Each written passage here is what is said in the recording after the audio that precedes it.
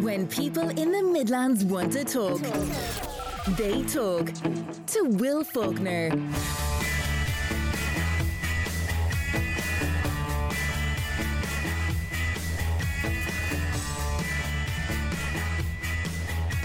Well, good morning.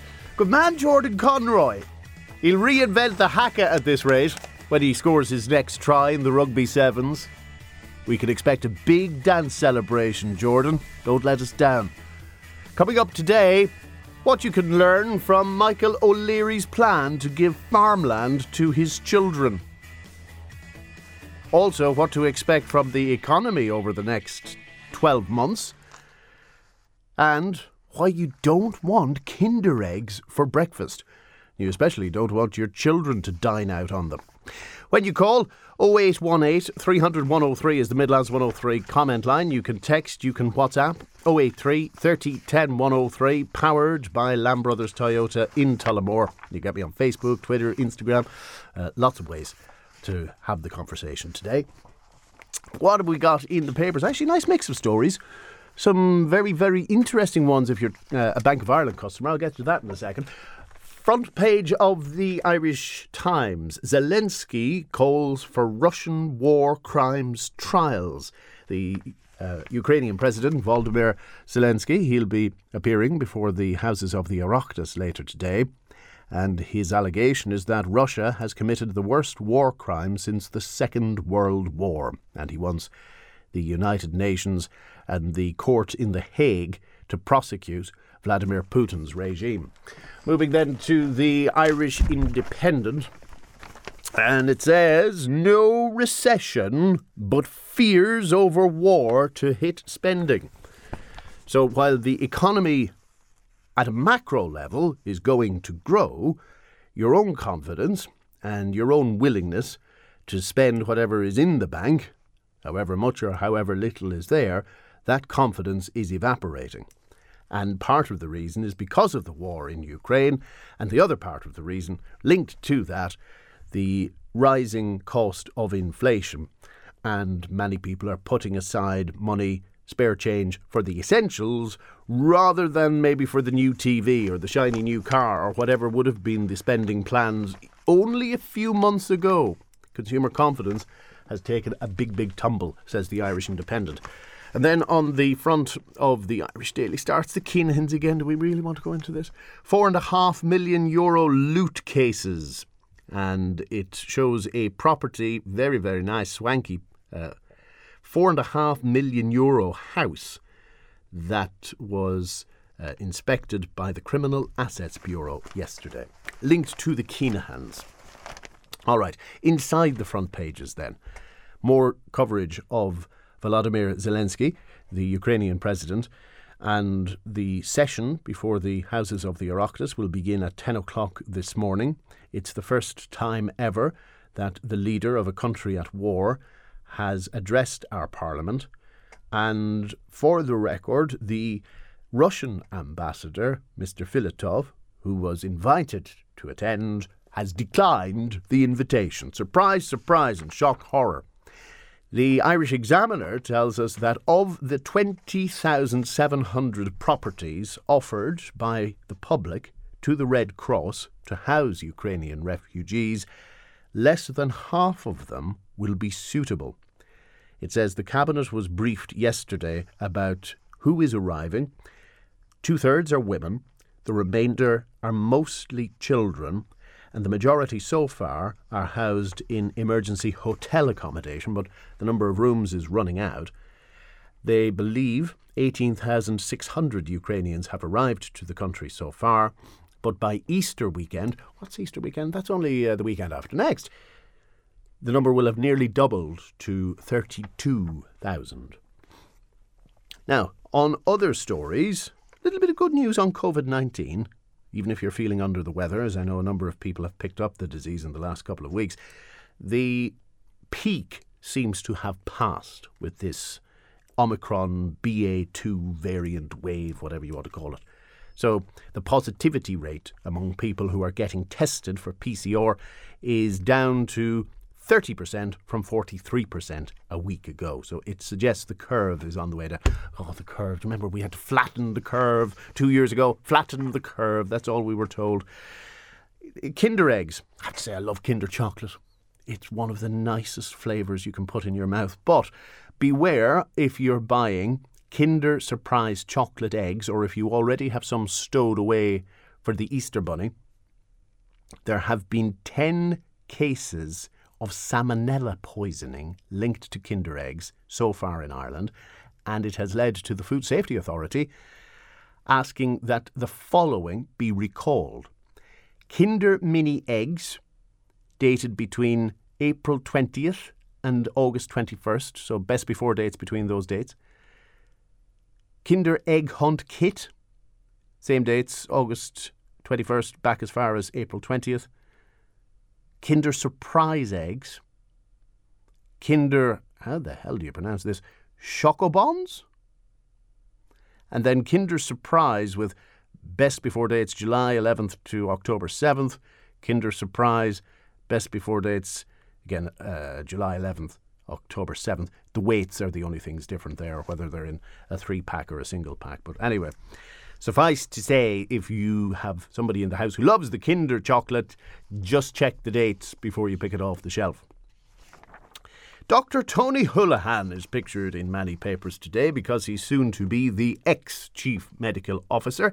He is moving into a professorship in Trinity College Dublin, and it turns out he's going to remain working for the Department of Health on his full CMO's salary, and he's going to be on secondment to Trinity.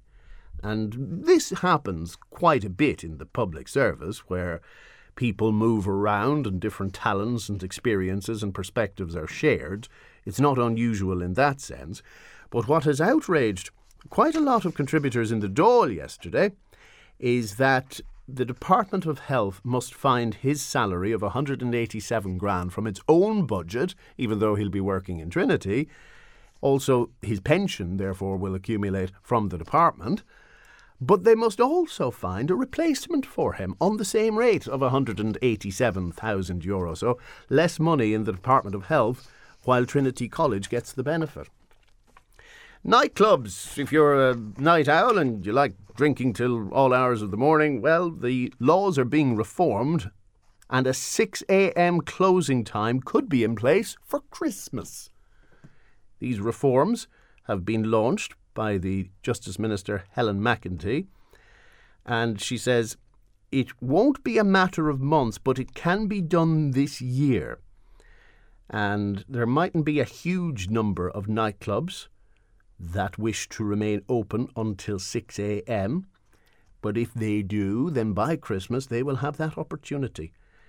And you will find in the likes of the Lisbons and the Berlins and the Londons of the world that nightclubs can stay open late, but usually it's only a select few because the market just isn't there. Now, how that translates into large provincial towns in rural Ireland remains to be seen. Could you imagine in Portlaoise, in Athlone, in Mullingar, in Tullamore, those sorts of sized towns having nightlife until 6 in the morning? I dare say local residents would have a thing or two to say about that. Fair enough, in Dublin, in the city centre, not a huge number of people live in Dublin city centre. The Bank of Ireland is in trouble. You may have received a letter over the last few weeks telling you they made a mistake with your personal data, but it was quite a serious mistake for many people because they misreported to the Central Credit Register whether you were good for borrowing or not. And the Central Credit Register is accessed by other financial institutions and credit card companies and what have you to determine whether you're somebody they can do business with. And Bank of Ireland, when it was originally contacted by the Data Protection Commission, said, oh, this only affects one person. Just one. Turns out it was 47,000 customers for whom they made this mistake. And according to a data expert who is quoted in the Irish Examiner this morning, you might have a legal case, regardless of whether you suffered financial loss or not. He's the Director of Data Compliance Europe, by the way, Simon McGarr, if you wish to look him up. And he says that under GDPR, you can recover non-financial loss.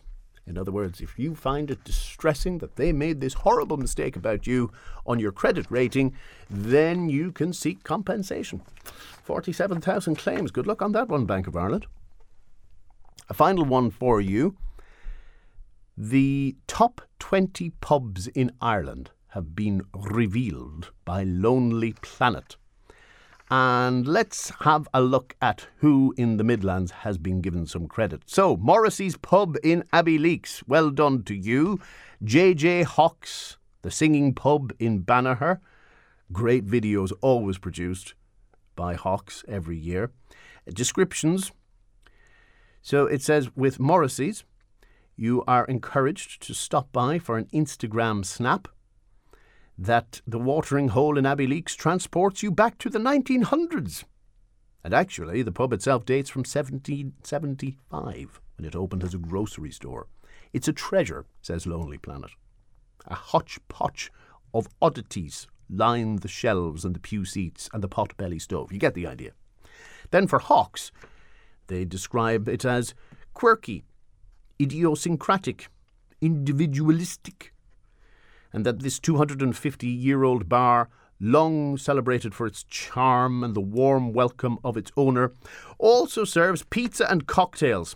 And by all accounts, the espresso martinis are a house special. Where's Sean's? Sean's bar not in here. No? Well, you can't beat the charm of Sean's either. So, Lonely Planet. We've 2 pubs from the Midlands making the top 20 in Ireland.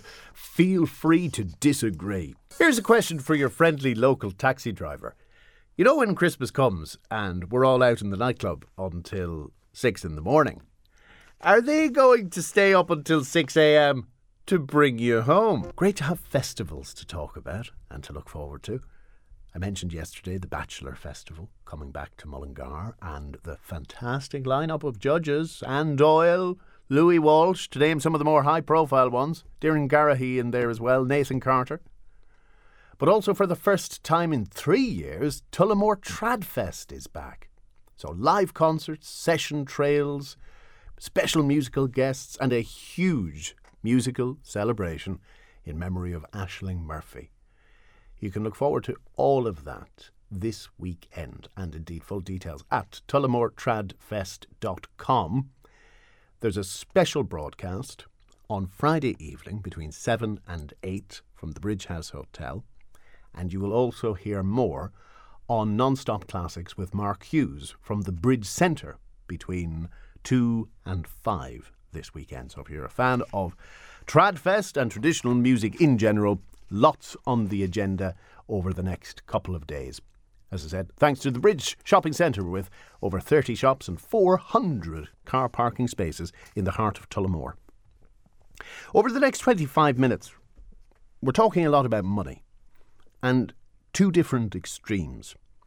So, in 10 minutes, how you can protect your earnings when you pass on to the next generation by investing in farmland, as Michael O'Leary, the Midlands' richest man, is doing.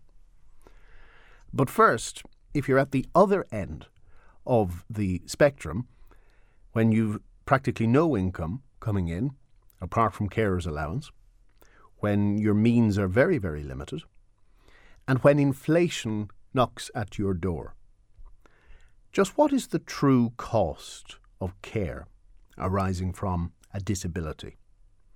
Well, let's talk this through with Catherine Cox. She's Head of Communications with Family Carers Ireland, which is based in Tullamore. Catherine, good morning. Morning, Will. Now, we're talking not just about an idle estimate here. This is some pretty thorough research. Take us through it.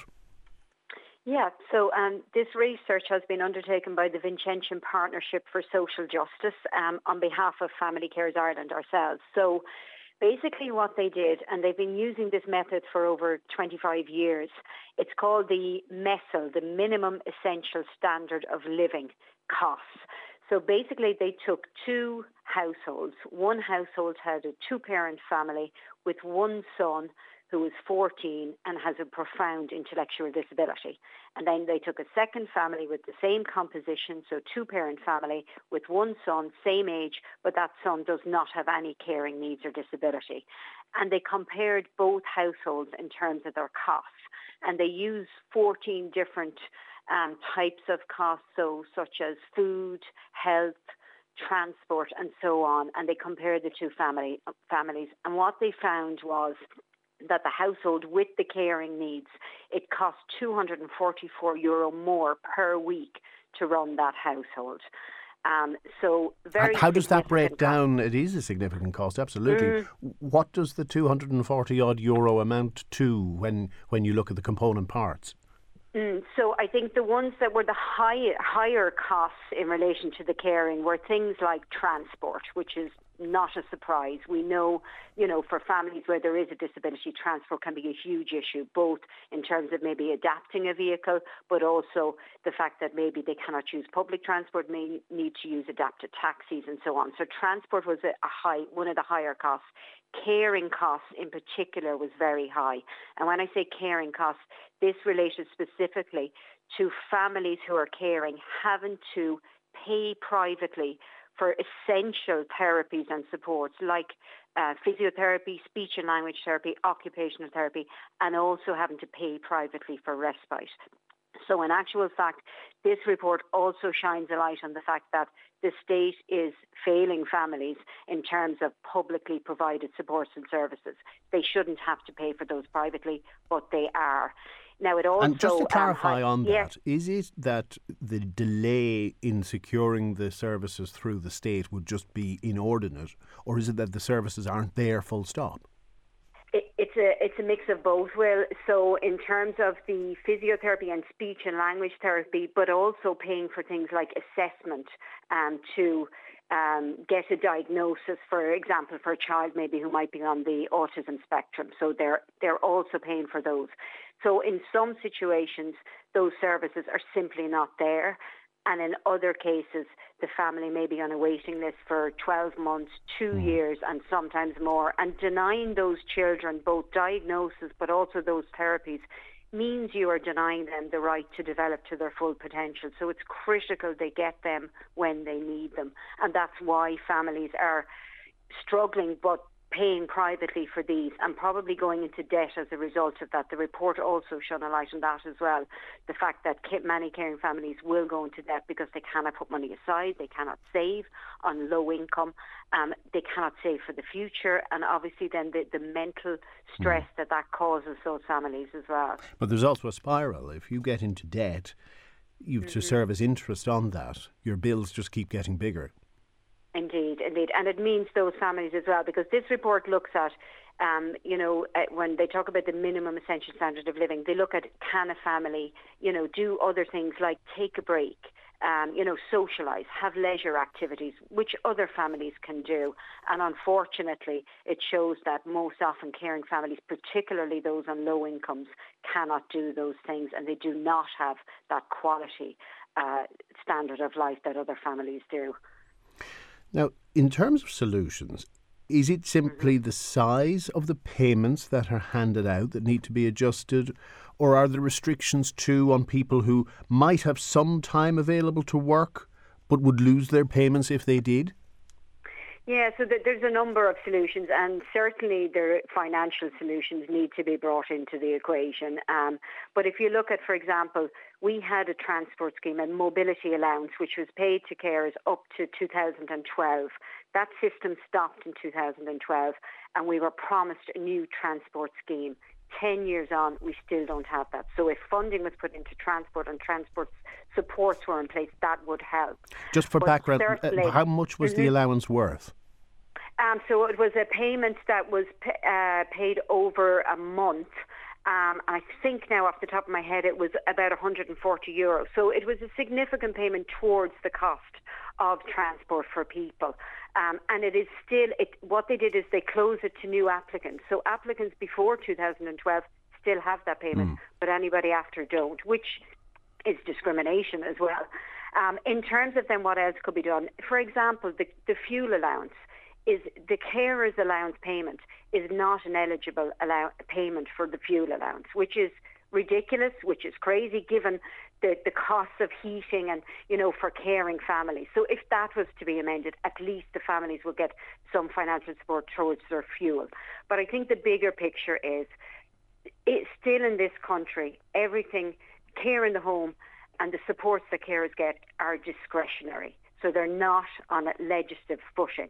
And until we get that, it will still be discrepancies right across the country. We'll still have the postcode lottery that we see. So we need a statutory entitlement to home care that gives carers and the person they're caring for a right to supports and services in their home when they need it. And that should include therapies.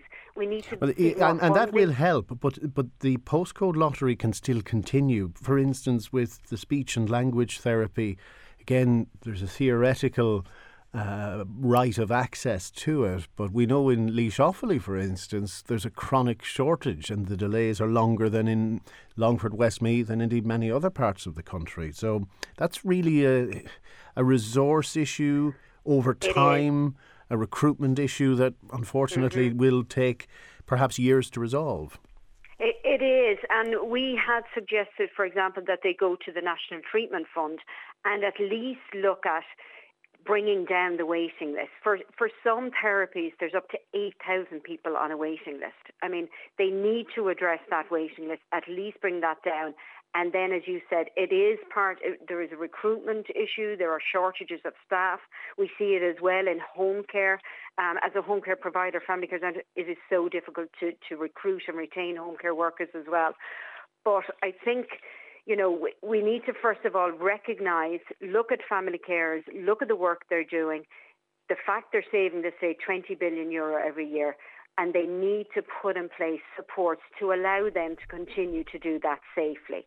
And unless they do that, and, yesterday we heard the announcement and, welcome the announcement that people in the arts will get a payment. I think it's €325 per week, given that they've had such a difficult pandemic. Again, I ask the question, what about family carers? They stepped up, they continued caring. They didn't get the COVID bonus payment, even though many are frontline. They didn't get a vaccination priority. They continue to care. They continue to do it with rising costs in fuel and heating, household goods as well. This report shows that caring families are really struggling financially, but also mentally. This report shines a light on the fact, the pressure that caring can put on relationships and marriages in a family as well, and the impact it can have on the family carers' mental health and well-being. We want carers to continue caring. We want older people and people with disabilities to remain living and participating in our community, in our society. But we cannot have that unless we support family carers to do that. And that's the message to government. And it is about financial support, but it's also about recognising, empowering and supporting carers to cope with their caring role. Don't allow them to get to the stage, which many are doing, where they're burnt out and they cannot do it anymore and they're struggling financially and emotionally.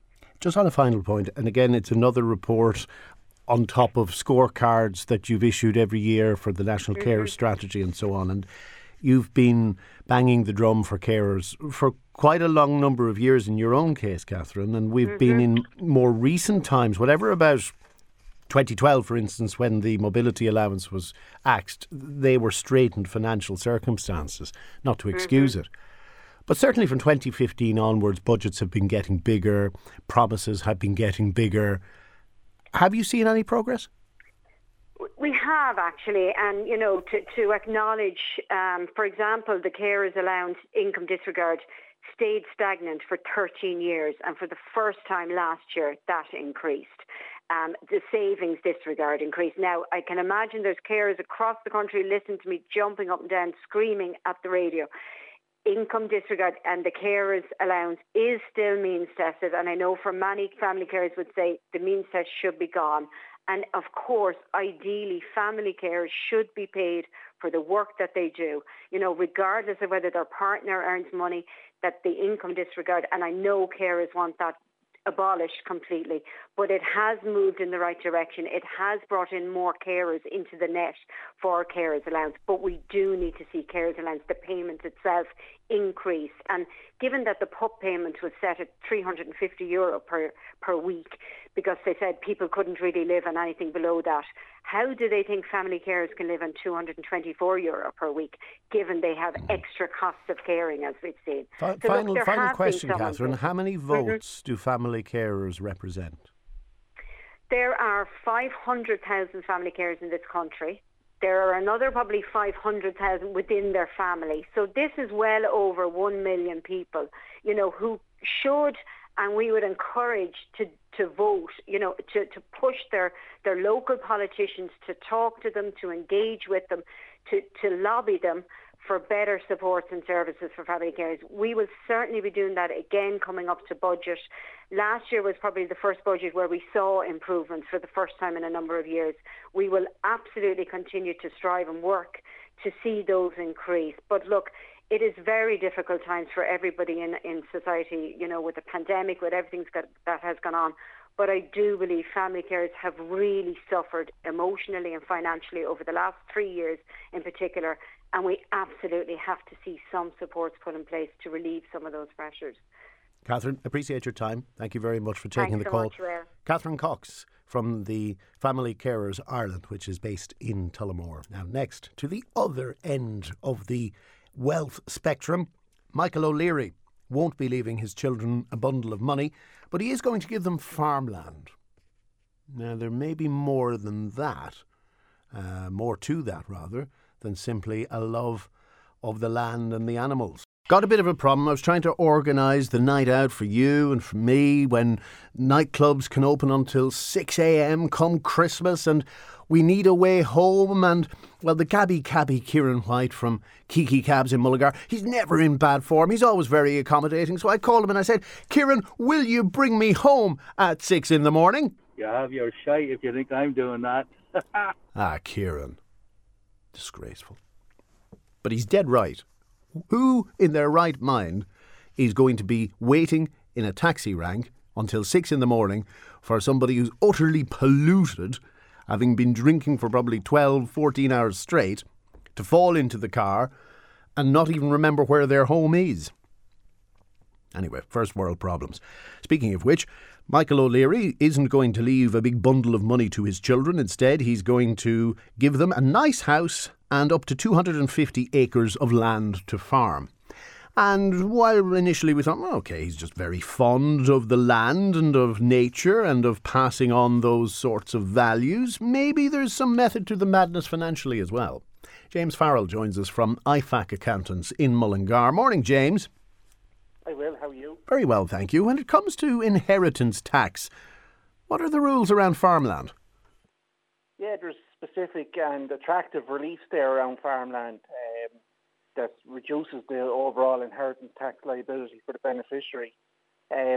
Standard rules on inheritance tax states that any child can receive $335,000 tax-free from their parents in their lifetime. Anything above that is subject to tax at 33%. If you take that 250-acre farm, let's say 2.5 million, take off $335,000 tax-free and tax the rest at 33%, it'll leave an underlying inheritance tax bill for each of the children at $714,000. Ouch. But there's massive. And if that's 2.5 million in agricultural assets or non-ag assets, that's the tax position. But specifically around agricultural assets, there's a relief called agricultural relief, which, if the beneficiary qualifies for, it serves to reduce the taxable value of the inheritance to 10% of market value. In other words, 2.5 million, then the value of the asset is reduced to a tax value of 250,000. 250,000 is below then the 335,000 gotcha. and no tax then at all. Now there's conditions. I was about to say, yes, conditions. You did mention the T's and C's. What are they? Like, every case needs to be looked at in detail, but on a high level, the conditions are, number one, the beneficiary must pass what's called an asset test. That states that 80% of their assets must be agricultural at the time of receipt of the gift. And secondly, they must pass what's called an active farmer test, which you can pass in any one of three ways: farming it full-time themselves for at least 20 hours a week, farmer with a green cert are doing a 6-year long-term lease to an active farmer. Any one of those three, plus the 80-20 asset test and the pass the test, and they save 714,000 tax. So this is why a lot of high net worth individuals are investing into agricultural land, which is probably driving up the value of land for farmers, which is probably counterproductive. Like, the whole idea of this relief is to make sure that land stays in farmers' hands, that the land continues to be worked. But the relief probably, and it's going to happen over the next few years, I would say, it's going to become more and more tailored to the farmer, as opposed to just the general, businessman who can invest into land as a means to transfer the assets on to their next generation tax efficiently. I was just thinking as well, though, for Michael O'Leary, he's worth about £1 billion, give or take. He'd have to buy a lot of farmland. He would, but sure, I believe the story is that that's all he's given them. I don't know what he's going to do with the rest. It might be a trust or something along those lines. But it's not a bad start, though, all the same, like 250 acres. Not indeed. We might send him a begging letter, though. Who knows? Maybe he owes you an odd 100 million and me an odd 100 million. And if it's going, I'm sure we'll gratefully accept it. James, thank you very much. No problem, Will. Thank you. James Farrell is a CPA partner with IFAC Accounting. Now, it's coming up on 4 minutes to 10, and in the next hour, what to expect from the Irish economy over the next 12 months. Also, the health boards were abolished 20 years ago. Now we're bringing back regional health areas. So is it an admission that the HSE was just a bloody disaster and shouldn't have been created in the first place?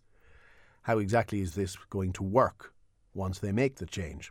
What sort of local input will there be if the people who are elected, let's say, in the Portlaoise area know Portlaoise Hospital best? Will they have a voice? And so on. Plus, Brian Cloonan is here to discuss DIY, to delve into your questions in around half an hour. Good morning. Now, still on the agenda today, what to expect from the Irish economy over the next 12 months and how will it filter into your pocket? Because the central bank still predicts economic growth, but it will be tempered by inflation, the conflict in Ukraine, and how all of that filters into consumer confidence. Also, why you don't want to be eating Easter eggs from Kinder unless they're between certain date ranges. There's a risk of salmonella poisoning, and I'll be telling you more a little later with the Food Safety Authority. Yesterday, we reported how regional health areas will replace the overarching health service executive under plans that were presented to cabinet ministers. And while these plans have been in fermentation for quite a number of years, they were delayed by the COVID-19 pandemic. And the Midlands counties will be rolled in with Kildare and with parts of Wicklow and parts of Dublin. And the resounding question from a lot of listeners is, what bloody difference does it make? If you have administrative areas here or administrative areas there, is it a case of simply changing the signs, changing the letterhead? How does it filter into the hospitals? What difference does it make at patient level? So we thought we'd explore this with a man who ran the Midlands Health Board for 24 years. Dennis Doherty was the CEO there from 1980 until the Health Board was abolished in 2004. Dennis, you're very welcome to the programme and good morning. Good morning, Will. Thanks for having me. Can you explain why listeners and patients should care about how the health system is divided administratively? Well, the important bit as far as the patient is concerned is that if they have a condition, a health problem, that there is one agency that will deal with that from start to finish, and that the responsibility shouldn't be divided by the type of healthcare a hospital does or the type of healthcare that's done in the community. It's about the approach being integrated.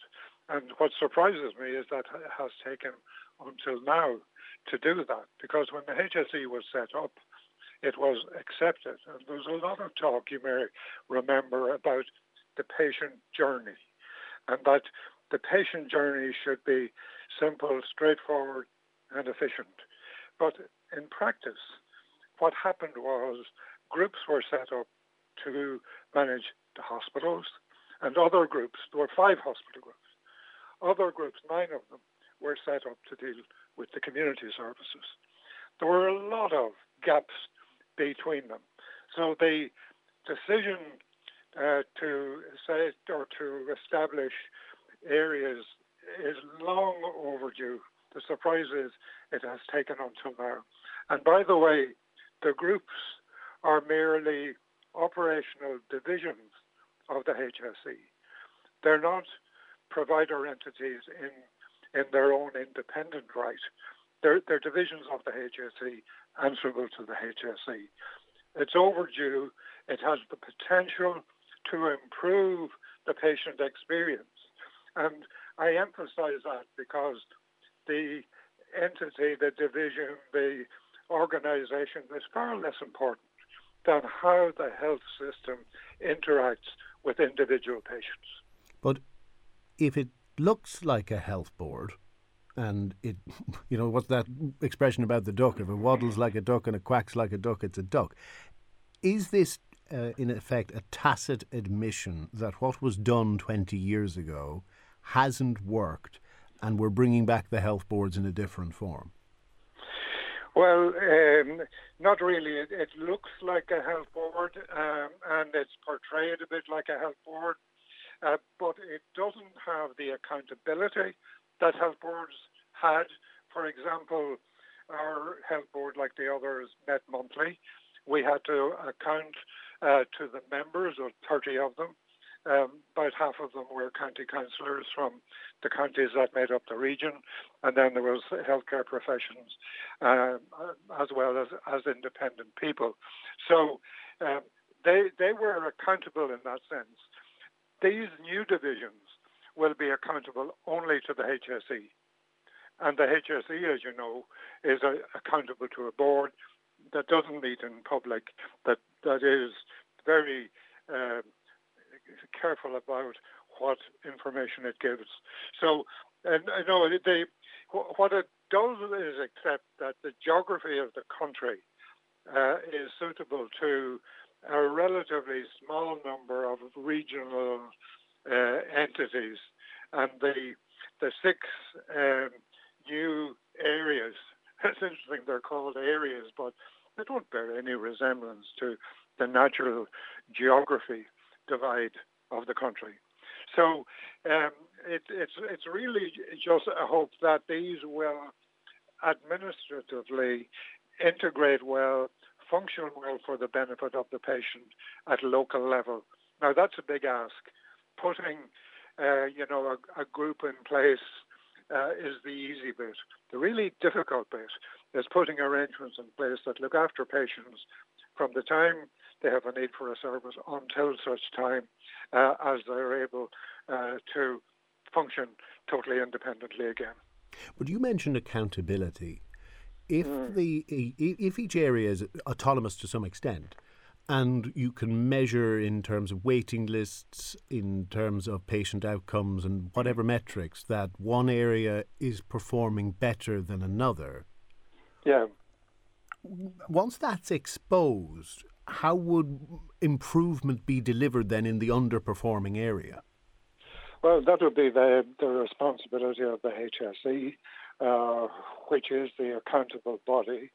And they have a responsibility to ensure that there is uniformly equal funding for the different regional areas that have now been identified. That was a problem in the past, that some areas were much better funded than others. And, for example, in relation to hospitals, some areas were more attractive to prospective consultants, and they fared better. So there's funding, there's the culture of the organisation, there's the accountability, the openness, and also a willingness on the part of the provider to say, the service we're expected to provide is very complex. We know we're not getting it 100% right, but we're striving to get there and to engage the understanding of the community and also people like yourself who inform public opinion through your programme. Dennis, grateful for your time. Thank you for taking the call. You're welcome, Will. Dennis Doherty was the Chief Executive of the Midlands Health Board for 24 years until 2004. Eddie Fitzpatrick is a member of Offaly County Council. Now, he sits on something called the Regional Health Forum for Dublin Mid-Leinster. If you're getting lost with all of these different bodies and titles, I don't blame you. Eddie, good morning. Good morning, Will. So what is a Regional Health Forum?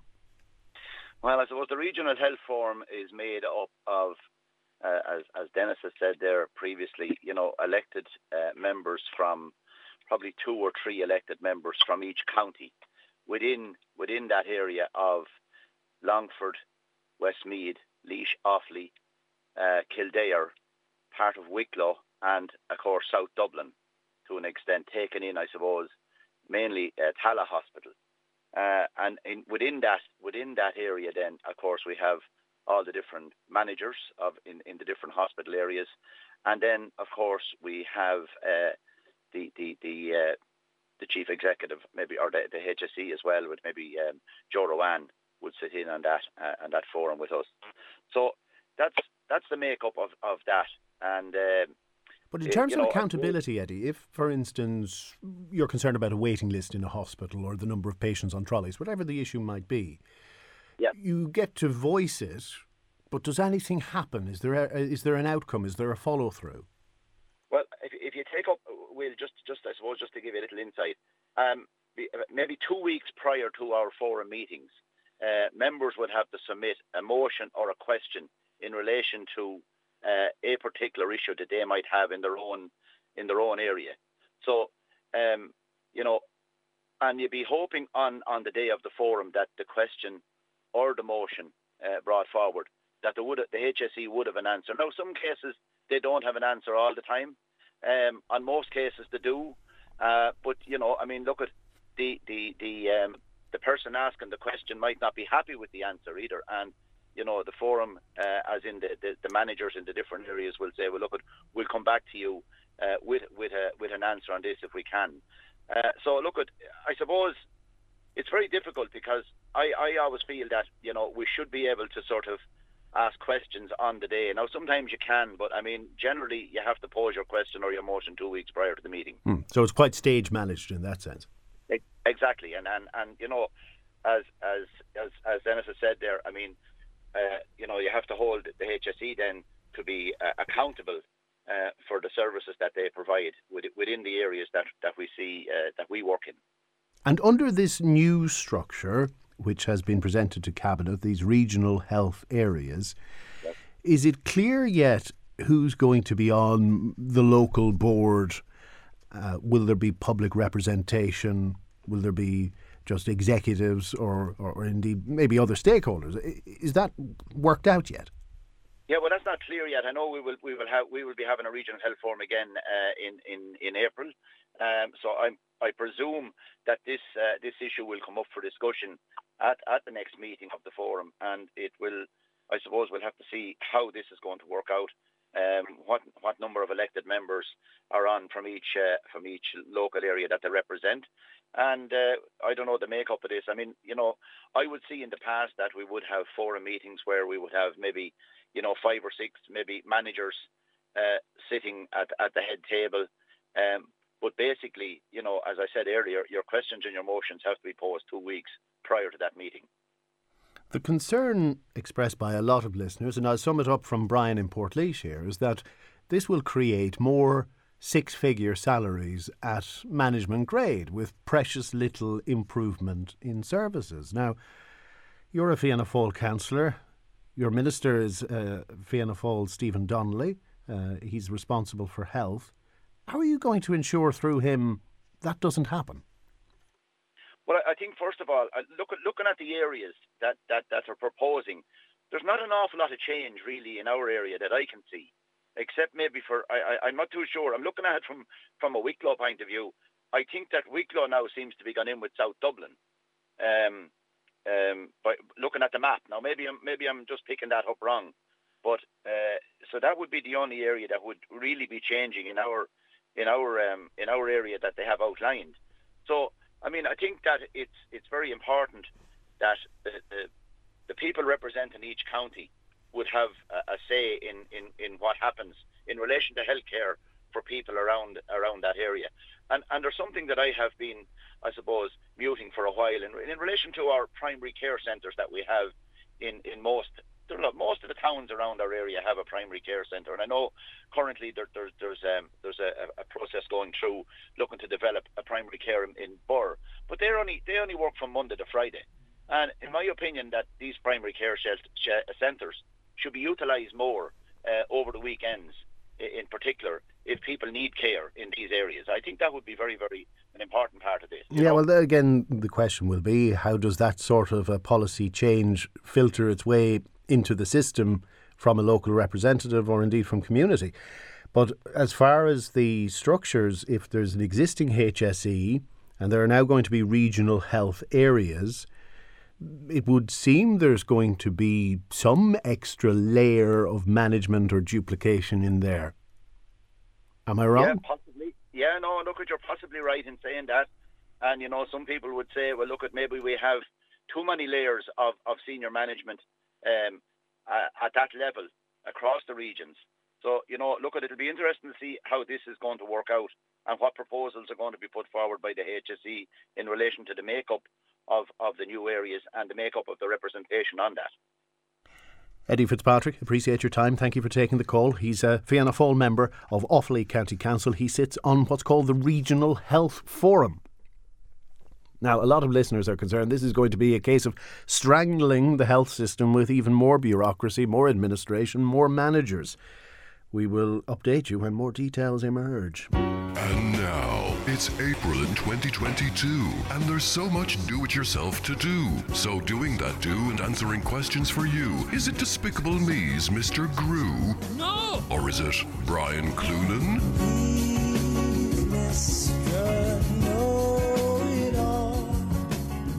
You are a bit of a cartoon character, are you? Flanders, though, I would have said. Yeah, my kids call me Flanders.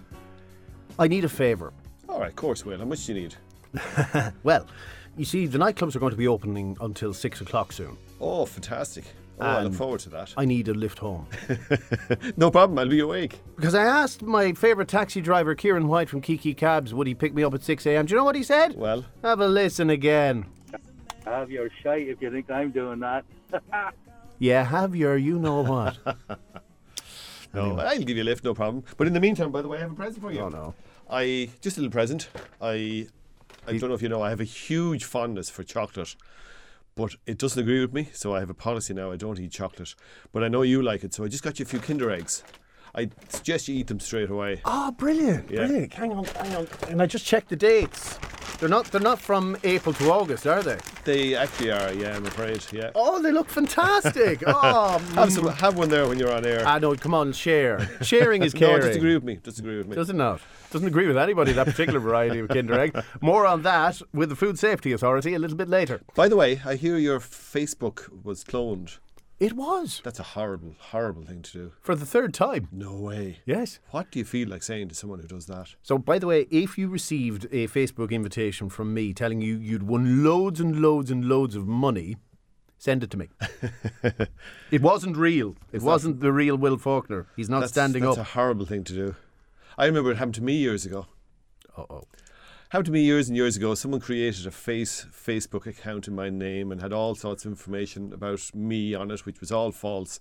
Turned out afterwards it was Will Faulkner from Midlands 103 who created that false Facebook page. So are you suggesting what goes around comes around? No, it wasn't me. I'm just suggesting it's not a nice thing when it happens, and, you know, I'm glad to see maybe a little bit of payback come back to you. Well, I would love to continue the conversation, but Glenn in Burr has the first question, if you don't mind. Go on. He's looking for advice on cleaning a barbecue, which was purchased last year and only used a handful of times. However, over the winter, the cooking surface has become mouldy. Oh, yeah. Or mouldy. Mouldy. And it was stored in a shed, he wishes to stress. It wasn't out in the elements. His wife is a hygiene freak. All right. Glenn, probably not his real name, therefore, but he's looking for an effective way of cleaning it.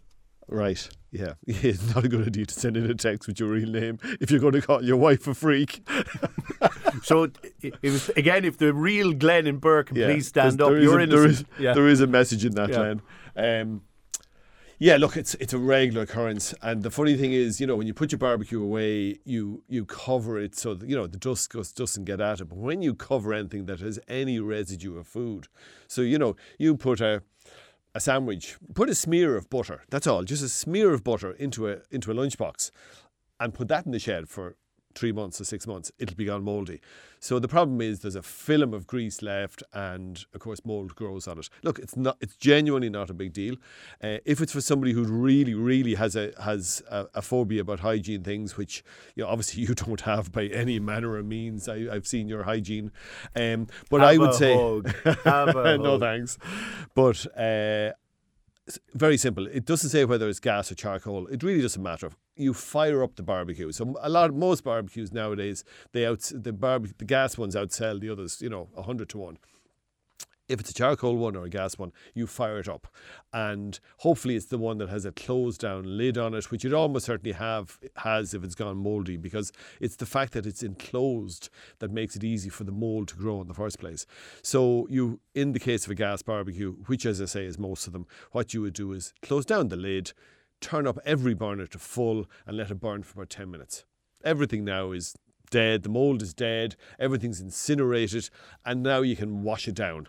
I would say if it's a lot of grease there, use an oven cleaner to clean it. So obviously wait for it to cool and then use your oven cleaner. And then look, if you want to keep the loved one in your life who has a hygiene phobia, just give it a wipe over with Milton, just to be sure.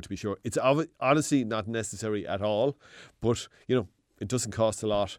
It's very easy to do it. But the high temperature will be enough to incinerate everything. There will be nothing left alive. It will be totally clean. You don't have to be worried about it. And I suppose the other thing to say is, with a gas barbecue, so most gas barbecues now, all the better ones, have cast iron cooking grids. And cast iron cooking grids, if you wash them and walk away from them, the cast iron will go rusty. So it's very important. Now, the cast iron is the best. It is the very best. It's the most uniform cooking surface. It's the one that takes the heat the best. It will last the longest. But it does go rusty if you just wash it with water.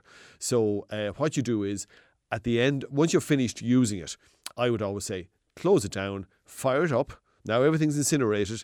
Give it a clean. Just a dry clean normally is enough, because everything is incinerated. It's hygienically clean. And then get a rag that is, I use the same rag the whole time. It's a rag that has been impregnated with oil. Just spray on a bit of oil. You spray oil, vegetable oil, any sort of cooking oil, and just wipe over the surface. And that'll stop the rust from forming. You really shouldn't wear it the next day though, right? Clunan one, Faulkner one. Okay. By the way, Volodymyr Zelensky, the Ukrainian president, has addressed the Houses of the Oireachtas this morning and has been very warm in his comments to Ireland, saying, "You have not remained neutral to the disaster and to the mishaps that Russia has brought to Ukraine. I'm grateful to you, to every citizen of Ireland. Thank you for supporting the sanctions against Russia. Thank you for the humanitarian and financial support extended to our country, and thank you for caring about Ukrainian people who found shelter on your land." More comments from Volodymyr Zelensky, the Ukrainian president, in our news at 11. Now, can you ask Brian, this is one we had last week, but it seems to be an increasing occurrence. Silverfish, this time in the bathroom, but also in the kitchen, from PJ in Tullamore. Yeah, so we get this. They tend to be around the whole year. They're not, they seem to survive all year round. They're not like one of these creatures that only come out at certain times of the year. Look, for some reason, we're getting a lot of questions about them in these last 2 or 3 weeks. Yeah, okay, maybe they are. No, I think they're there all year round. But anyway, look. Maybe it's because we're getting up at a different hour of the morning, we're spotting them. Yes, that could be it. Yeah, good man will. Very astute. Uncharacteristically. The brains of the operation. Uncharacteristically astute of you. So you're going to get either one or two things. You're going to get your ant-crawling insect powder or ant-crawling insect spray. The powder you just put all around the edges, and what I do is I brush it in with a paintbrush into the crevices under the skirting board, under the fridge, so it's not visible, and just leave it there. When they crawl over it, they die. And actually, I didn't realise that I thought they just stayed on the floor, but we went down to Wexford for a week, and we have a little ceramic thing that holds eggs. So it holds, I think, a dozen eggs, and it has a dozen little miniature egg cups. But I found some silverfish in that little thing up on the counter worktop. So they do actually crawl up onto the counter. Thanks, Brian. That's really giving heebie-jeebies now. Just realised my wife is in the car going to Portlaoise and listening to that. Sorry, Rona. I forgot to mention that. Yeah, okay. Oops. Trouble in the paradise. Anyway, so we have a solution. So, anti-crawling insect powder all around the edges, or an insecticidal spray like Insectrol, like Death Lac. It wouldn't come to me. Death Lac. One of these insecticidal sprays that you spray on the ground. But I think the powder is the handiest. All righty. Brian Cloonan is here from Cloonan's Hardware in Tullamore until 11. After which, why you don't want Kinder Eggs as a present. You do, Will. Yeah, no, I don't. Have a little taste there. No, I don't. I'll pass on the Kinder. Thank you very much. That's a surprise I could do without. Now, our next query on WhatsApp. What are the tiny insects? They're like tiny worms. And they're in my house, says Marie. How do you get rid of them? We're not back to the silverfish again, are we? It doesn't sound like it. Tiny little worms. Need a bit more information. Now, I will say the ant-crawling insect powder that I mentioned, which almost all of them contain permethrin, which is an organic insecticide. That powder kills 90% of creepy crawlies, for want of a better word, that come into the house. If they crawl along the ground, 95% probably that will do it. So I would say it depends where they are. It's obviously there are hundreds of thousands of insects in Ireland. It's incredible, the number of different types. So it can be hard to define what the problem is without maybe pictures and even that. Well, actually on that, Marie, if you have a photo, or the next time you see them, grab the camera phone, take a snap, WhatsApp it to us. Or collect a few and put them in the post to Will here at Midlands 103. Yes, please do. I love fan mail.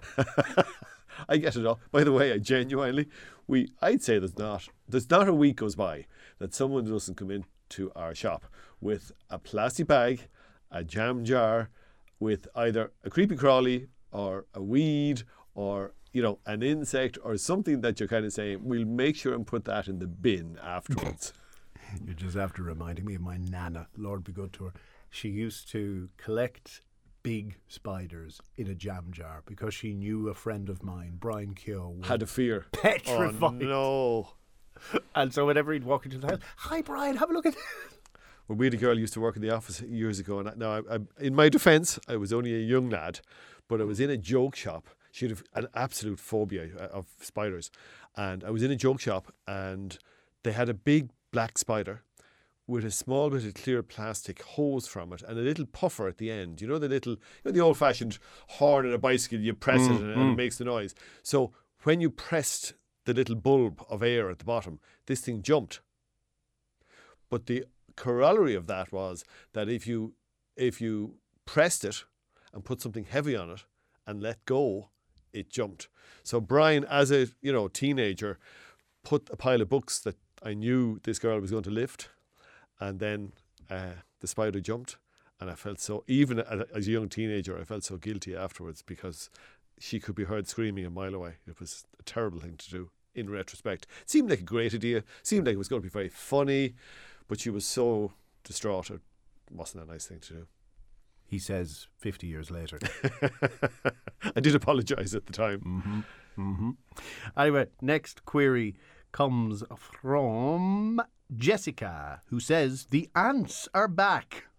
We've got a theme going here, don't we? Yeah, the creepy crawly week. We used to get ant traps, and they worked fantastically well. Okay. But is there any long-term solution that will work? In other words, uninvite the guests.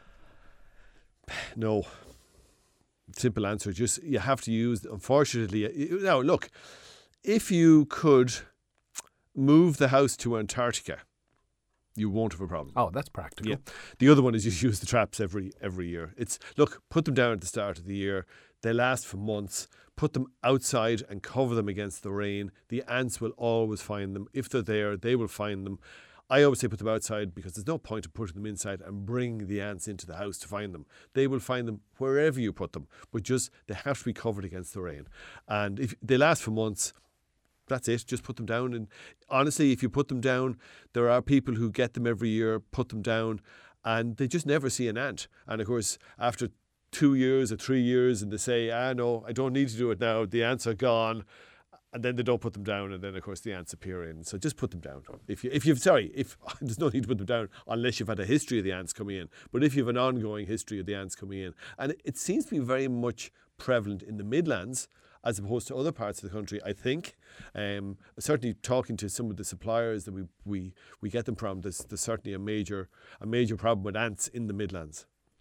A mum from Castletown has called. Okay. You know when you let your 5-year-old and a friend's 5-year-old get together unsupervised? Oh no, what did they do? So while the friends were over, anyway, the adults were chatting, kiddies went into the playroom and they went a little bit wild because there was a large whiteboard full of scribbles, which is fine if they stuck to the whiteboard. Oh no. But they moved on to the wall. And this was fantastic because they redecorated the whole room and then proudly showed Mum, Dad and all kit and caboodle. So they have tried white spirits, but the white spirits have not removed the scribbles. Okay. What's the next DEFCON level? Well, I suppose the first thing I'd say is depending on what was used, really, it's so hard to know what was used. I would always say just hot soapy water first. So a nylon scouring pad, the green or white nylon scouring pad. Excuse me. I think you're being optimistic there. If the white spirits didn't work, that soap and water No, will. you see, what was used. The big thing is what was used, because some things will not respond at all to white spirits. At all. I reckon. If they're not spirit-based, it's not going to work. It won't make any difference. So the fact that I would normally say methylated spirits is much better than white spirits. Methylated spirits is the purple one, or else gin, vodka that you might have in the house, or surgical spirits. Just try it. If that works and you don't want to use it, at least you know it works, and then you can buy your little bottle of methylated spirits because that's cheaper. Okay. But it's amazing. A hot soapy water. The other thing, what often works, what works incredibly well? Baby wipes. Whatever the heck is it, they almost certainly have baby wipes in the house. What I would do is wrap a baby wipe around a nail brush or the scouring pad. So you have the scrubbing action of the nail brush / scrubbing nylon scouring pad, but with the baby wipe. And what you're doing is you're going through a fresh bit of the wipe each time. You're not dragging the colour across a bigger area. Now, if I'm honest, I don't think you'll get it all off, but try that. Failing that, if you have to repaint, make sure you use a stain block first, because there's nothing more annoying than painting over a stain like that and standing back and the job done, and then a day later you see it starting to bleed through the paint. So if the cleaning doesn't work in your painting, you have to use a stain block. 083 30 10 103. That is the number you can text or WhatsApp if you have a question for Brian, who's here for the next 10 minutes or so. After which, what's wrong with your Kinder Egg, or indeed other Kinder Surprise products? The Food Safety Authority is on the case. Catherine recommends putting bay leaves in your press if you've got a silverfish problem, because they don't like them, apparently. Great. Particularly if you have a bay leaf tree in the garden. And we used to have it out in Killy, and when we live in Tullamore now. We used to live in Killy, and we used to have a bay tree in the garden. It was lovely. You could do, it was lovely for flavours as well and certain things. Joe says, for heaven's sake, why do people hate all these insects? They do no harm. But if you must, put down a layer of salt outside. It won't kill them, but they won't pass over it. Very good. Never tried that. And look, I have to say, the silverfish, I don't bother with the silverfish at all because they don't bother me. But if you have a phobia or if you have a thing about it, you can understand. I often tell the story of a guy who was making little of a female customer in the shop who had a phobia about mice, and he was laughing at her basically. And I happen to know from a previous encounter he had a phobia about spiders. But he thought this was hilarious, that her phobia was hilarious. He didn't think his was hilarious. So it's, Good for the goose, good for the gander. Yeah. Will I put an ant stop outside but still had ants inside, and it wasn't until I placed it inside that I finally got rid of them? Okay, I haven't heard that before, but look, there's 2 in a pack, put one inside, put one outside, and that keeps everyone happy. All right. Next query then comes from John in Rochford Bridge. And he says, we recently had cobble lock on our driveway power washed. Oh. Now, unfortunately, and this happened to somebody else a few weeks ago, I think. I can anyway, see what I know is going to happen. You know what's going to happen. I bet you I know the problem, yeah. Well, the stuff is all a few of the cobble locks are loose. All right, because the filling is gone. Yeah.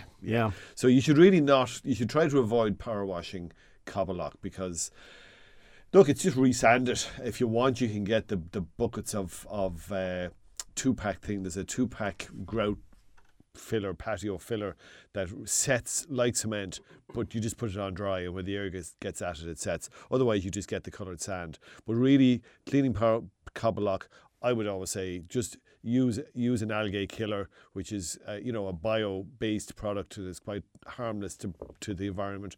Or if you really, really need to do it, you can use bleach, but that's obviously not as harmless to the environment. But try not to power wash cobble lock. It always ends in tears. All right. Also still on the agenda today, the Fair Deal scheme. It's the nursing home support scheme. And it's going to be changed so that you can rent out your home after you go into a nursing home. At the moment, you have to give over 80% of that income to pay for your nursing home care, which makes it uneconomical by the time you take out your expenses, not to mention your tax. Which, of course, leaves a lot of houses empty, because I know a couple of people who have this case where their parents are in a nursing home and the house is sitting there unused. And in the current, accommodation crisis, it makes sense to make it that you can. It's viable to rent it out. Here's a question that I have, and we'll put it to a government TD later. Their original plan was to do this in the fourth quarter of the year. All right. Now they've suddenly found the means to bring it forward. Okay. Accepted there's a crisis in Ukraine, absolutely, yes. But why, therefore, was there a delay to begin with? Yes. Anyway, more on that later. Our next question for Brian, let's stick with DIY, from Noel, who says, in the upstairs bathroom, the bath is fiberglass, and after a long time investigating, we discovered a leak. There's a hairline crack in the bath. Now, it's a tight space, so it would involve a lot of work replacing this bath. Is there a glue or a filler that can be used to repair it? Yeah, so I suppose have they isolated exactly where it is? It does sound like they have. I know I always say it, but just always remember that a leak doesn't always present where you think the leak is coming from. It'll dribble down. But it sounds like they've identified where the crack is. So hopefully, they say it's a tight space, hopefully they can access in underneath the bath where the hairline crack is. So if you can get underneath, just go to a motor factory shop and get a fiberglass kit. And a fiberglass kit is a piece of material. Looks, it's a piece of material with netting in it, for want of a better description, and you soak it in fiberglass liquid, and then you stick it onto it. It'll stick to it of its own accord, and you push it into place, and then that sets really, really hard. And if you had a canoe a fiberglass canoe that had a hole in it. For some reason, it fell off the roof rack in the car and there's a hole in the canoe, the size of your fist or the size of a coin or whatever. This is what you would put over it. And once it sets, it's completely waterproof. It has great adhesion. There will be no more leaks. Now, if it's a case that the reason you're doing this is that it's very effective but completely invisible because it's in underneath. Now, if the bath, and it may be built into something that you can't get in underneath where the crack is, to the bottom half. What I would do then is get a clear epoxy. In fact, even just get the resin. No, it'd be cheaper. Just get a clear epoxy glue or the resin that's used in the fiberglass kit, which you can buy on its own, and the hardener. Mix a little bit and just brush it on. What you're really trying to do is get it down into the hairline crack and slightly on the surface. Now, it's clear, but it'll be visible to you. Because you'll know to look for it. But it won't be that visible. It's like putting on a clear nail varnish. It'll be there. It'll be slightly different than the nail beside it that doesn't have the nail varnish, the clear nail varnish on it. But it will stop the water from going through. But the fiberglass mat in underneath is definitely the best way to do it if you can. All right. Brian, we're out of time. Thank you very much for joining us. And Thanks, next Wednesday, 10:20. Look forward to it already. Great. That's not an invitation, by the way. You'll find him at Cloonan's Hardware in Tullamore in the meantime. On the news at 11, Ed Sheeran and his big High Court action, in which there was allegations of copyright infringement over the track Shape of You. Well, a verdict has been delivered. Was there plagiarism or was there not plagiarism? That's coming up in the next few minutes. Also today, what to expect from the Irish economy over the next 12 months. It's not all bad news. Why you shouldn't be eating Kinder just now, or at least check the dates if you've got some in the press. And the Fair Deal scheme, all the changes on the cards. Midlands 103. Now, still on the agenda today, the Food Safety Authority is warning about a variety of Kinder products. We'll tell you which ones, particularly if you have little ones in the house who might be opening them for Easter.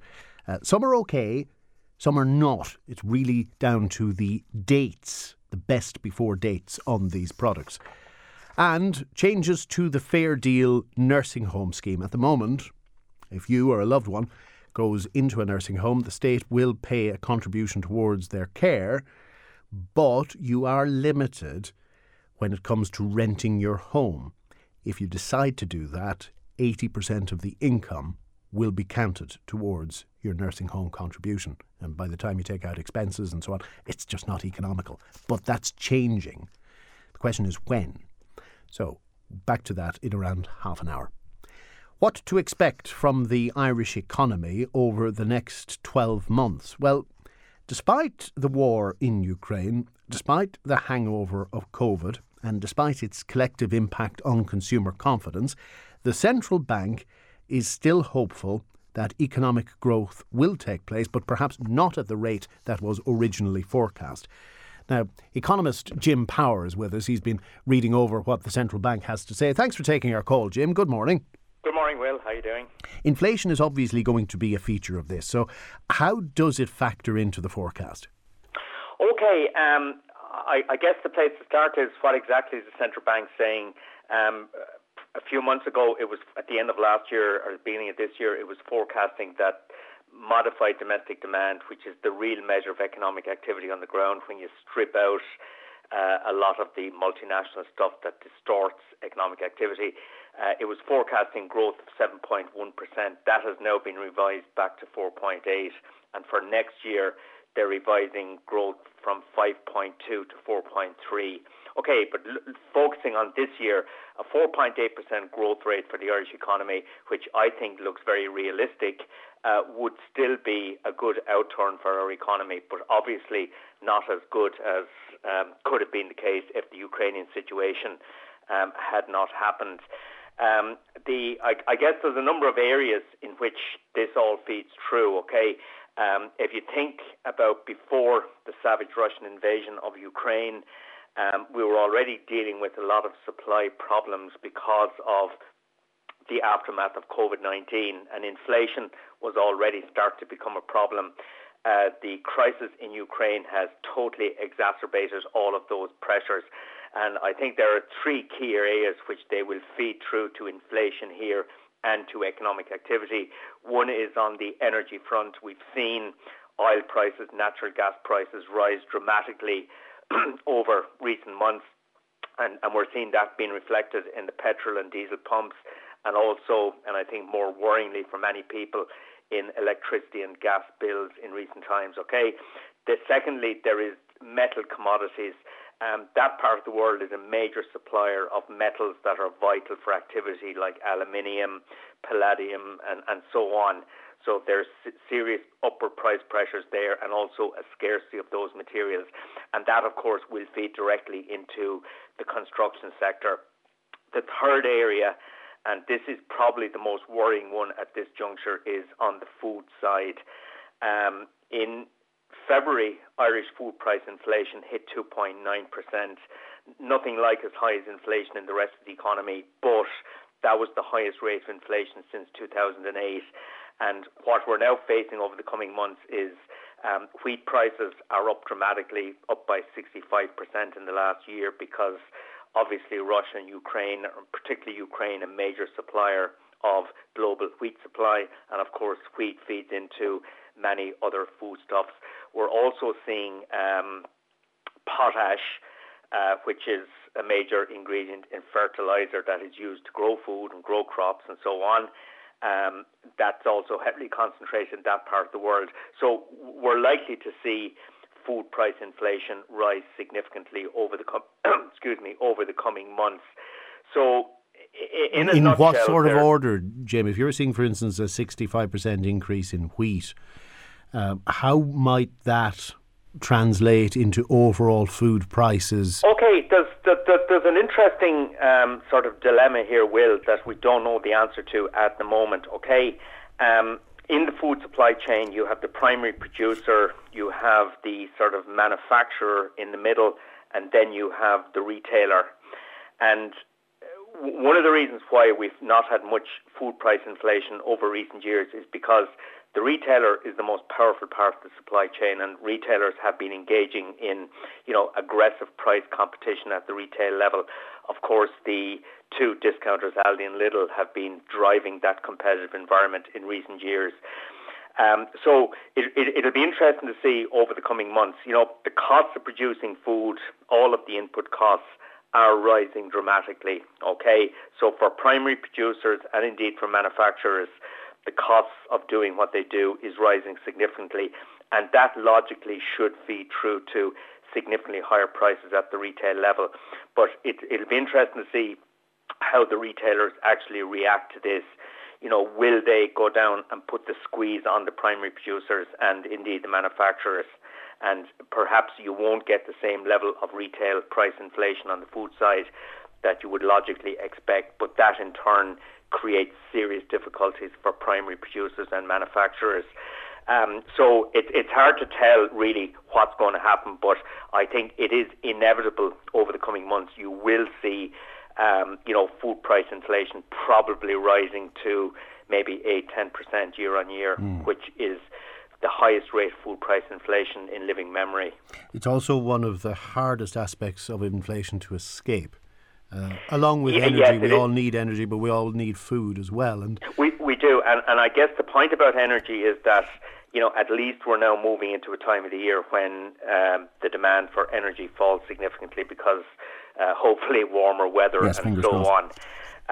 Whereas the food thing, as you say, it's an essential ingredient of life, and people have no choice.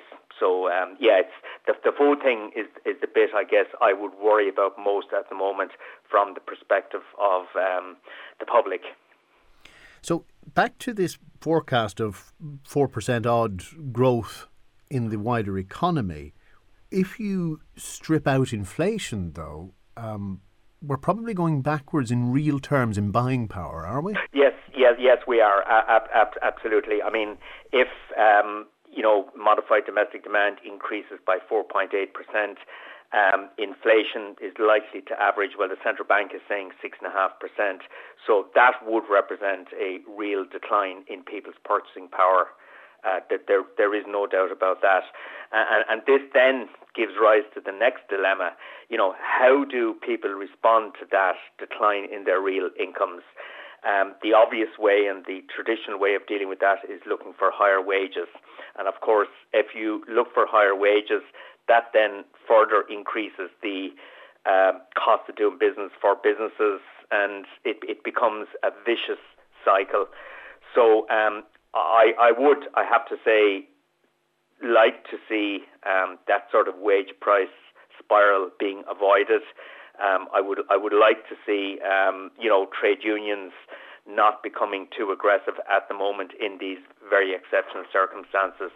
But I also do think that there is a role for government to step in to try and offer some financial support to those that are most vulnerable in this situation. And by vulnerable, I mean you're talking about people on low incomes, you're talking about people on fixed incomes like pensioners and so on. So I think targeted financial support for groups like that will be important. But the dilemma, though, is how to target. For instance, the yes. energy compensation, €200 towards your bill, which kicks in a month or two, that's already been swallowed up. So what might make a lasting impact? Well, I mean, you could see, like the pandemic unemployment payment, you could see direct financial subventions to the most vulnerable. Not easy and very difficult to target it in the right ways. Other ways of doing it would be, and I guess this would benefit everybody, of course, but if they use the tax system, like, further reductions in excise duty, reductions in the VAT rate, help people through the tax system. Another way to help lower income workers would be, for example, to increase the threshold at which they start to pay tax. So that's something that normally happens to a limited degree in the budget, but perhaps you could have a sort of a mini budget at this stage that would make those sorts of changes to try and put money back into people's pockets through the tax system. Alison has a question for you. She's considering fixing her mortgage at the moment, fixing the rate, and she's wondering what you expect in terms of interest rates to combat inflation. Well, it seems inevitable that interest rates will rise over the next couple of years. We've already seen the Bank of England and the US Central Bank start that process. They will continue. By the end of this year, it's likely that the European Central Bank will follow suit. The problem in answering the question that the listener asked there is that fixed mortgage rates are determined by government bond yields, okay? And unfortunately, in the last 3 or 4 weeks, government bond yields have been rising significantly, okay? I'm not sure if that's yet been reflected in the fixed mortgage rates that financial institutions are offering, but it appears inevitable to me that fixed mortgage rates will rise along with variable mortgage rates over the coming months. So what I would say is you go to your provider, you see what they offer you at the moment, and I would do it immediately. You see what they offer you at a variable, maybe a 2 or 5, 10-year fixed rate, and you make your decision based on that. I can't give a blanket answer to that question, to be honest, because I don't know the individual circumstances. Sure, no, but if we take it in the round... In principle, I would say, and I have been saying this to people for the last 3 or 4 months, that they should look seriously at fixing their mortgage. If we take it in the round, a greater chunk of your income is probably going to go towards interest over the next couple of years. Your purchasing power is going to diminish because of inflation. So technically it might not be a recession because there's still economic growth, but it's going to feel like one. For some people it will, absolutely. For people of my age group that have come out the other end of the mortgage jungle, it won't feel like a recession, I hope. But there are people, caught in the middle, and I really pity people sort of maybe between 25, late 20s and into their mid-40s. They're the people that tend to have the highest expenses in living, like childcare, the mortgage, and so on. They are the ones that are really, really vulnerable in this situation, and they are the ones, of course, that for them it will feel like a recession. That there is an old joke that a recession is when your neighbour loses his or her job. A depression is when you lose your job. And so these things unfortunately affect different people in different ways, and. That age segment I mentioned there, sort of late 20s into the mid-40s, they are the ones that have been really, really financially squeezed at the moment, and they are the ones that are at the cutting edge of the housing crisis we have in the country and the childcare crisis. I'm loath to end on a downer, Jim, but is there any silver lining in this? Well, the silver lining is that our economy coming into this year was doing, and it's still actually doing really well. There's a lot of growth happening. The economy, we have 2.5 million people in employment, which is the highest level we've ever seen in this country. So we do have a strong economic model, and foreign direct investment is obviously an important part of that to varying degrees in different regions around the country. That's all very, very positive. So, the problem is that, we've been hit in the last couple of years by two major shocks, COVID, which we were starting to emerge from, and the second one, obviously, is the horrific situation in Ukraine. We will come out the other end of this, and I think you would hope through government support that the most vulnerable parts of our society will be protected to the greatest extent possible. We will come out the other end, there's no doubt about that. But getting from here to there could be painful for some people. Jim, always great to talk with you. Thank you for your analysis and thank you for your time. You're very welcome, Will. Thank you. That's independent economist Jim Power. Next, why Kinder products are being recalled. Which ones exactly? And what's the issue? I love Kinder chocolate. Do you love Kinder chocolate? Unfortunately, there's a recall from the Food Safety Authority. They're concerned after a number of cases of salmonella. Let's find out exactly what the issue is and in which products. Dr. Wayne Anderson is Director of Food Science and Standards with the Food Safety Authority. Wayne, good morning.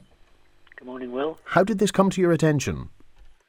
Well, this recall has actually been a recall that's been done by the manufacturer of these products, Ferrero, and they're recalling all of these products. So we're publicising it to make sure people know about it, but they're the ones that have decided which products need to be recalled.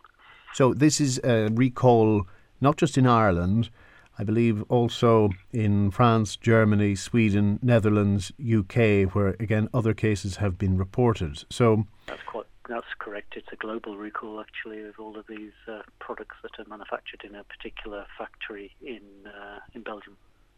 So what is the risk, conscious that some people may be getting the news after they've eaten them?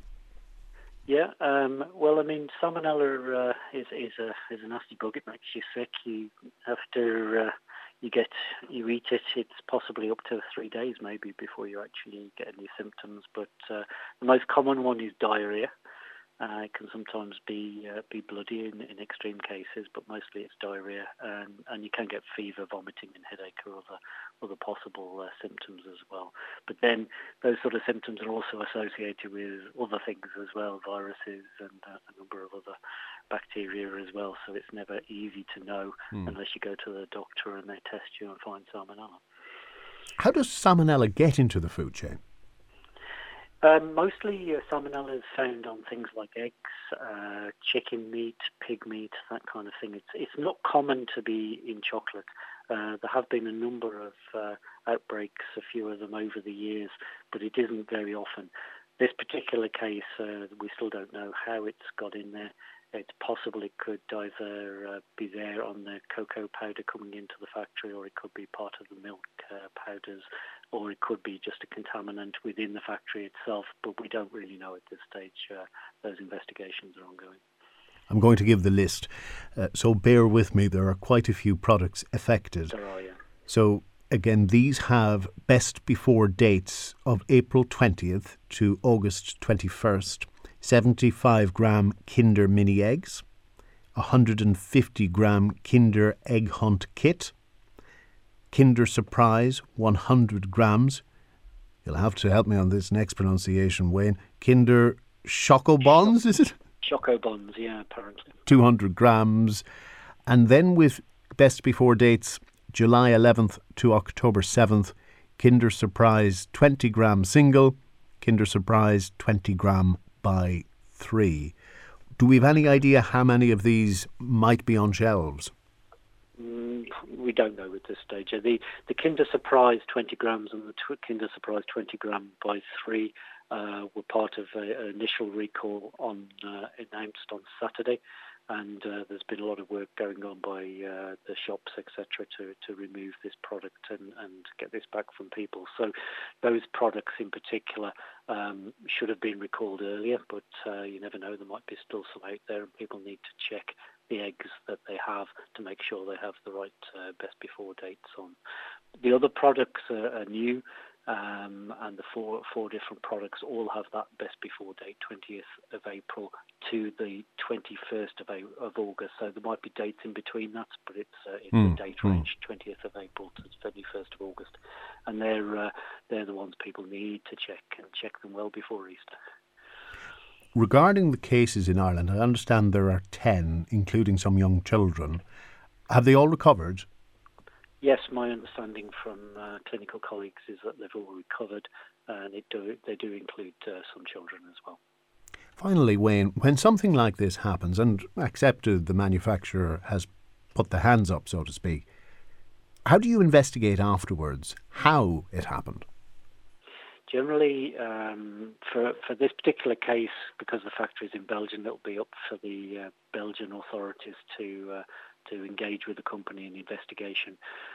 They will then work through how it happened, when it happened, looking at all the samples they've taken. It's usually done by an examination of the bacteria they find in the factory. Sometimes you never really find out, unfortunately, but a big effort goes into trying to find out, because that's the way we learn how to control things in the future. So it's really important. But I'd say to everybody, if you have these products in your house with those best before dates, please don't eat them. Dr. Wayne Anderson, grateful for your time. Thank you for taking the call. Thank you, Will. Bye. He's Director of Food Science and Standards at the Food Safety Authority. The full list, if you need to hear it again, Midlands103.com. And we've listed it there, or the Midlands 103 Facebook page. Next, rather disturbing stabbing incident in Longford. We'll bring you the details.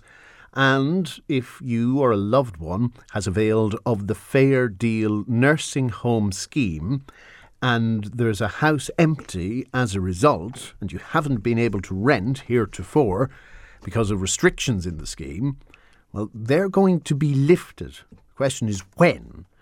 And we'll try and get an answer for you in 15 minutes. Now let's go to the streets of Longford, where a man in his 20s is in Garda custody after being arrested in connection with an alleged stabbing in the town yesterday.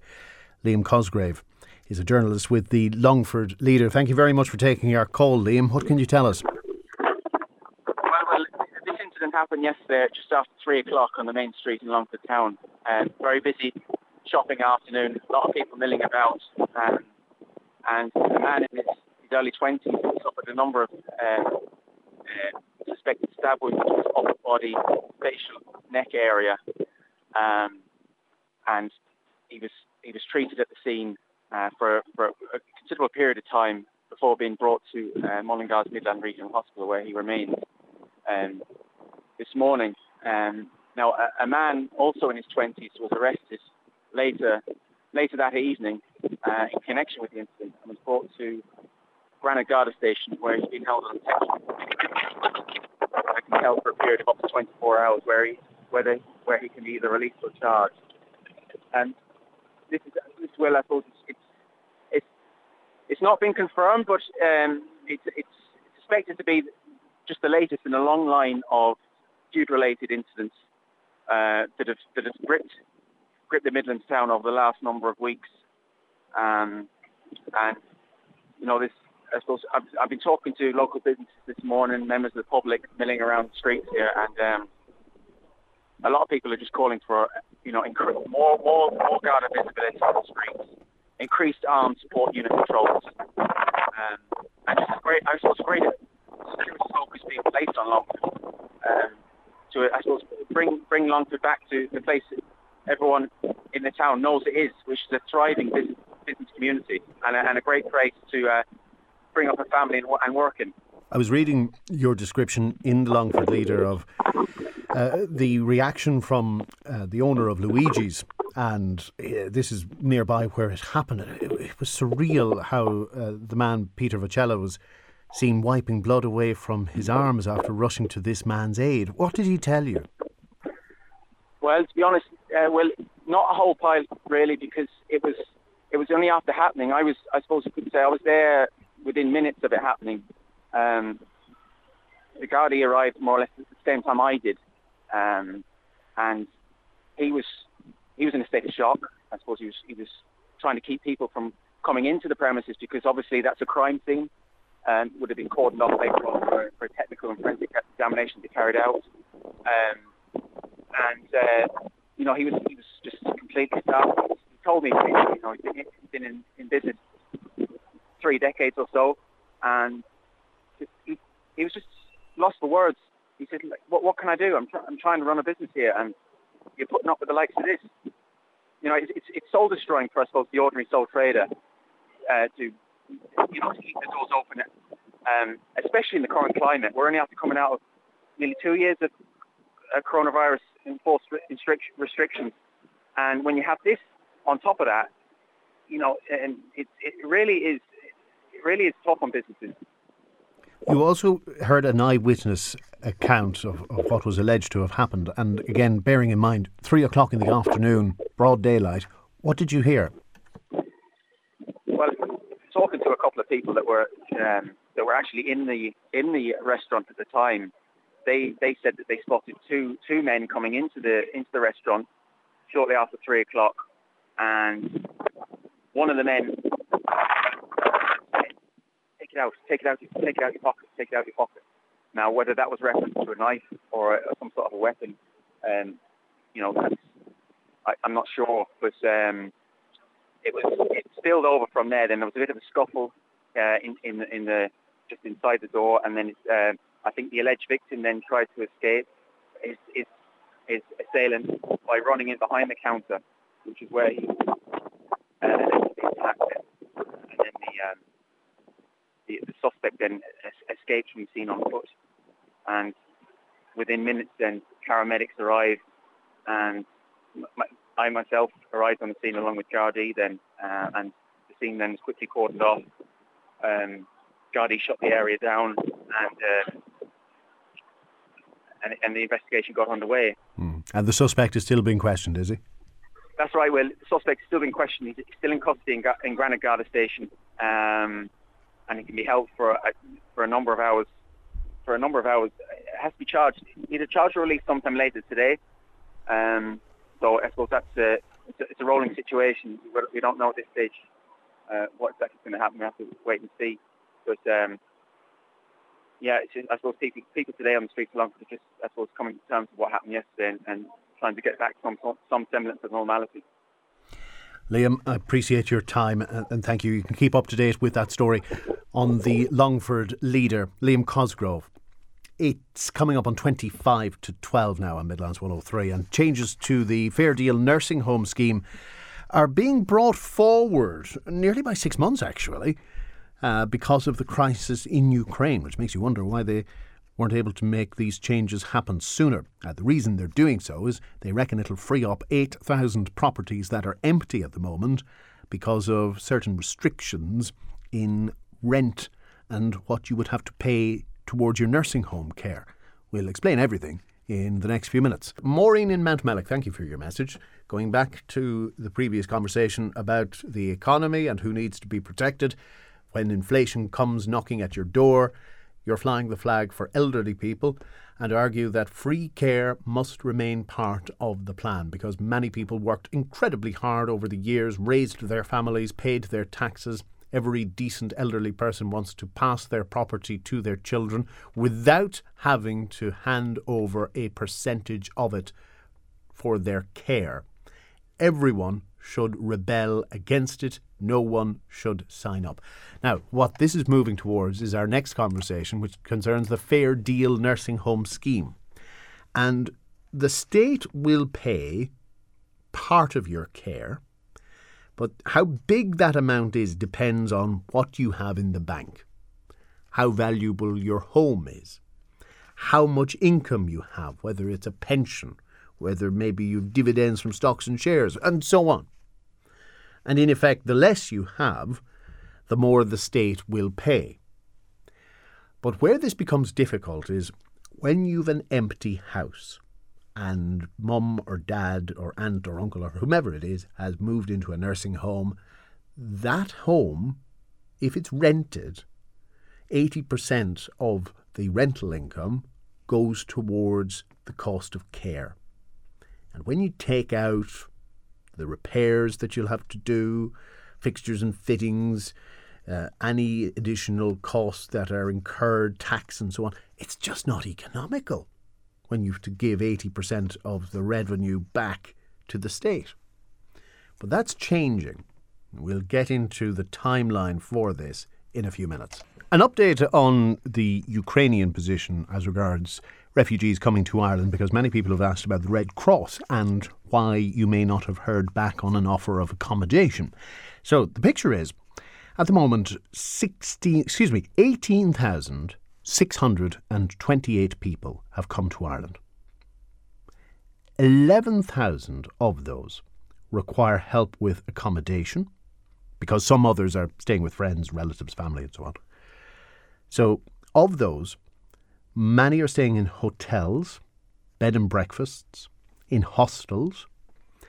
The problem is, we're going to have, by Easter, 32,000 people in Ireland. That's an additional 14 over and above those who are already here in the next 10 days or so. And there's only so many hotel rooms, only so many hostel beds. And the Red Cross is working as fast as it can to get through the offers it has received, but only a small number have so far been allocated. So the dilemma for ministers is, how do they free up other accommodation for not just these people, but there was an existing housing crisis to begin with. And one of the measures that ministers were briefed on yesterday concerns the Fair Deal Nursing Home Scheme. Joe Flaherty is a Fianna Fáil TD in Longford Westmeath. Joe, good morning. Good morning, Will. Do we know how many homes are empty that are linked to Fair Deal, and can you tell us why they're empty? Yeah, I suppose at the outset we'd have to say that the Nursing Home Support Scheme, or what we would refer to as the Fair Deal Scheme, has been operational now since 2009. Over 23,000 people participating in the scheme, and it costs over $1 billion a year. It's probably one of the things that we do very well in this country. We do afford care to people that do need it when they go into long-term residential care. Significant changes were made to the scheme last year under the Nursing Home Support Scheme Amendment Bill 2021, which removed a situation where after and allowed a situation where after 3 years the value of family-owned farms and businesses are no longer taken into account when calculating the cost of a person's nursing home care. So that would bring me then probably to the point that you want to discuss is, at the moment, if you were to rent out a family home, that it would be open to the rent on that would be calculated as part of your income. Now, in tandem with that, as part of his Housing for All plan, Minister Darragh O'Brien said that he wanted to remove this clause and to exempt rental income from the scheme. And in around late last summer, discussions would have commenced between the Department of Health and the Department of Housing and also the Attorney General to try and arrive at a situation where this could be action. There would be some concerns initially in the Department of Health that that change could in particular give rise to elder abuse and the possibility of some people maybe being forced into nursing homes too soon in anticipation of the houses being rented out and the rental income coming in on that. Just flesh that out for me, because the rental income surely would accrue to the elderly person rather than to family members, no? Well, you had to ensure that there was safeguards in place. I'm being assured that has been matter has been dealt with. I know it was a key concern of Minister Mary Butler, who was the architect of the amendment bill last year. She's been assured of that. As of today, I know that the two departments are meeting again to try and move this forward. Obviously, it's brought back into the limelight with the arrival of our Ukrainians, and I'm just out of the Dáil chamber where President Zelensky spoke very passionately, as indeed our own Taoiseach Micheál Martin, and he says that we stand absolute and resolutely with the people of Ukraine. They're facing into a humanitarian crisis. One of our colleagues, Cathal Berry, says this is our modern-day Srebrenica, And we have, as a society and as a country, we have to stand shoulder to shoulder with the Ukrainian people. An Taoiseach says that he wanted Ireland to provide a safe harbour for these people. We are doing that. It is going to put a strain on the country's resources and on its infrastructure in terms of housing, certainly, and it's brought a focus back on what many would argue are vacant houses arising from an anomaly in the Fair Deal scheme. Now, I've seen suggestions in the media that it could be as many as 8,000 houses in this situation. To come to probably your earlier question was how many houses is it? Government figures would indicate that the figure is probably closer to 4,800 when you factor in houses that are being affected by probate and probably couldn't be rented out anyway. So and then allowing for that some people may decide not to rent the family home for personal reasons as well. Yes. And already then there is an exemption at the moment where you can rent it out to a family member or a child under 21 years of age. So some of the homes are. So ballpark, you're probably talking somewhere between 4,500 to 5,000 homes that could be activated either for people here that are already affected by the housing crisis or obviously for our Ukrainian visitors. Originally, in the Housing for All plan, this measure was predicted to be the end of the year, the final quarter, final 3 months. So if it's now possible to bring it forward, why couldn't we have done that to begin with? It's not a case that's being brought forward. There's been ongoing discussions. I know it was referred to the Attorney General immediately after the legislation passed, the amendment passed last July, and he was looking at it to see what needed to be done. Obviously, we are dealing with elderly people, we're dealing with their assets, and we have to be assured and certain that we're not doing anything to violate their rights or indeed their entitlements, and that's the key of this. And, legislation made in haste is usually bad legislation. The nursing home amendment bill only passed last July. Darragh O'Brien is an enthusiastic minister and, has the bit between his teeth in terms of the housing crisis and sees this as a key plank in addressing the housing crisis. And yes, but his original forecast in the timetable section of Housing for All, this was going to kick in at the end of the year. Now it appears it's going to happen sooner. So what's changed? No, I think they were hoping that towards the end of last year. There was the initial hope that it could happen. Obviously, we have the crisis in Ukraine, which has put an additional focus on the housing crisis, and we're extremely conscious that we have our own naturally occurring housing crisis here. So everything and anything is being done to alleviate the housing crisis here in Ireland, and this is one of the key planks of it. And of all departments and all ministers, nobody has shied away from the challenge of addressing the housing crisis. And before I came on, I checked, and I know that there is intense meetings underway this morning between the Department of Health and the Department of Housing to try and activate this change that we need. So when can we expect the change? I'd be hoping as soon as possible. You've given the figures there yourself. I think in order by Easter we'd probably have 32,000 Ukrainians in the country. They're all going to need to be housed. Many of them are being housed in temporary situations. Obviously, we've what we hope is going to be a busy tourism season. It's not ideal to leave people in hotels. It's very much an interim measure. It's not an ideal solution for families.